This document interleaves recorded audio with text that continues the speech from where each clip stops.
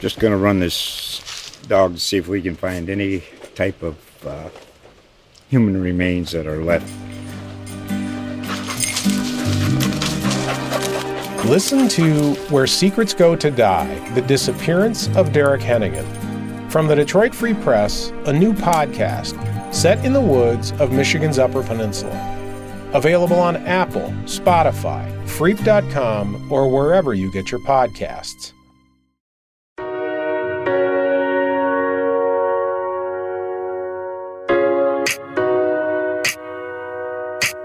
Hello, my name is Cameron Teague Robinson. I'm the new features and entertainment reporter at the Columbus Dispatch. Been in town for about 2 months now, or been on the job for 2 months. Moved about 2.5 months ago. So enjoying the job, getting caught up with everything going on in Columbus. So if you have any suggestions on events, restaurants, we have a happy hour series we're starting. Feel free to send me tips. You can send them to my email at cteague, which is Teague, Rob at dispatch.com. Would love to hear all your recommendations for stories and then also food and dining as well. But for now, we're here to talk about the Red, White, and Boom Festival going on July 1st.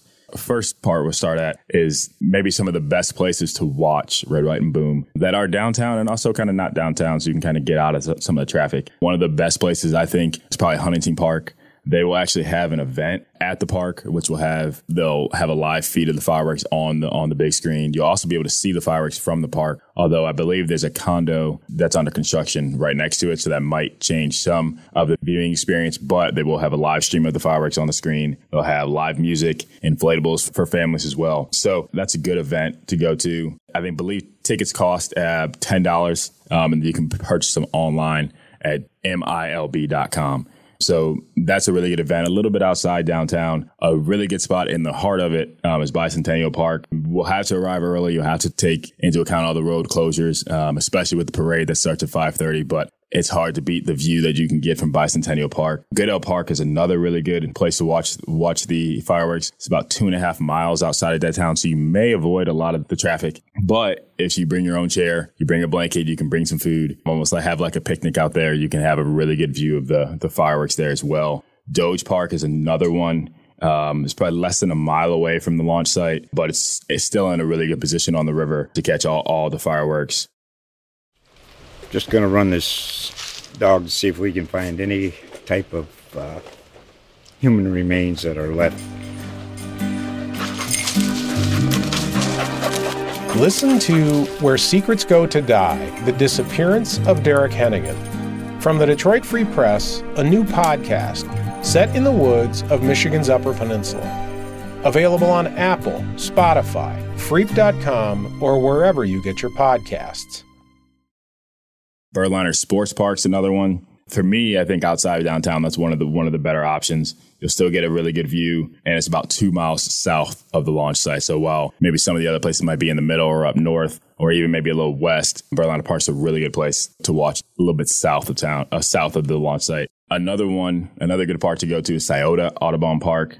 Now, there's often a crowd there, but it's a really large park. They'll have different experiences there. I believe they'll have inflatables for kids. They'll have a shuttle that'll take you around the entire park if you get there a little early and you want something to do before the fireworks kick off. But that's another really good place. It's just over a mile from the launch site, so you still get a really, really good view. We'll be a little bit of a crowd, but it's a large park and they'll have other things for you to do if you bring children as well. And then last on the list is Rhodes Park. Definitely another park outside of downtown. I think it's 3 miles from the launch site past Franklinton, but it's still a very good view of downtown, a very good view of the fireworks. So those are just some places to watch. I know obviously the most popular place will be, like I said, Bicentennial Park downtown on the river. So that may be a good place to go. But if you're going to go down there, there's a few things that you probably want to know in terms of traffic and when everything starts. While I believe the parade starts at 5:30, the fireworks will kick off later than the evening. There's a lot going on that starts at 11 a.m. They have a lot of live music, food trucks.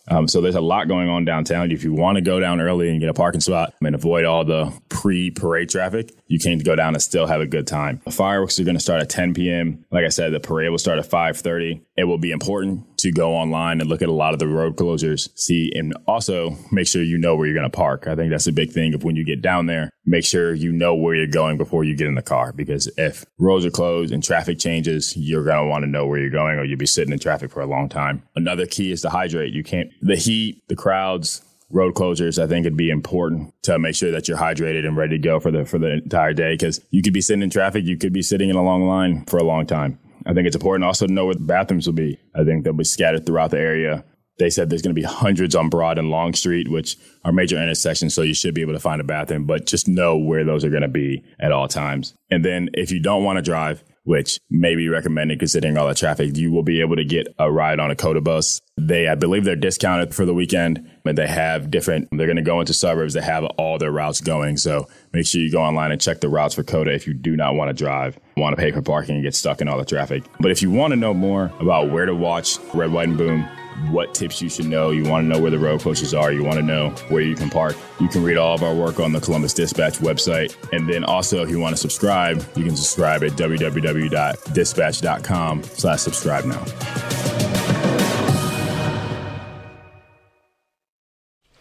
Just going to run this dog to see if we can find any type of human remains that are left. Listen to Where Secrets Go to Die, The Disappearance of Derek Hennigan.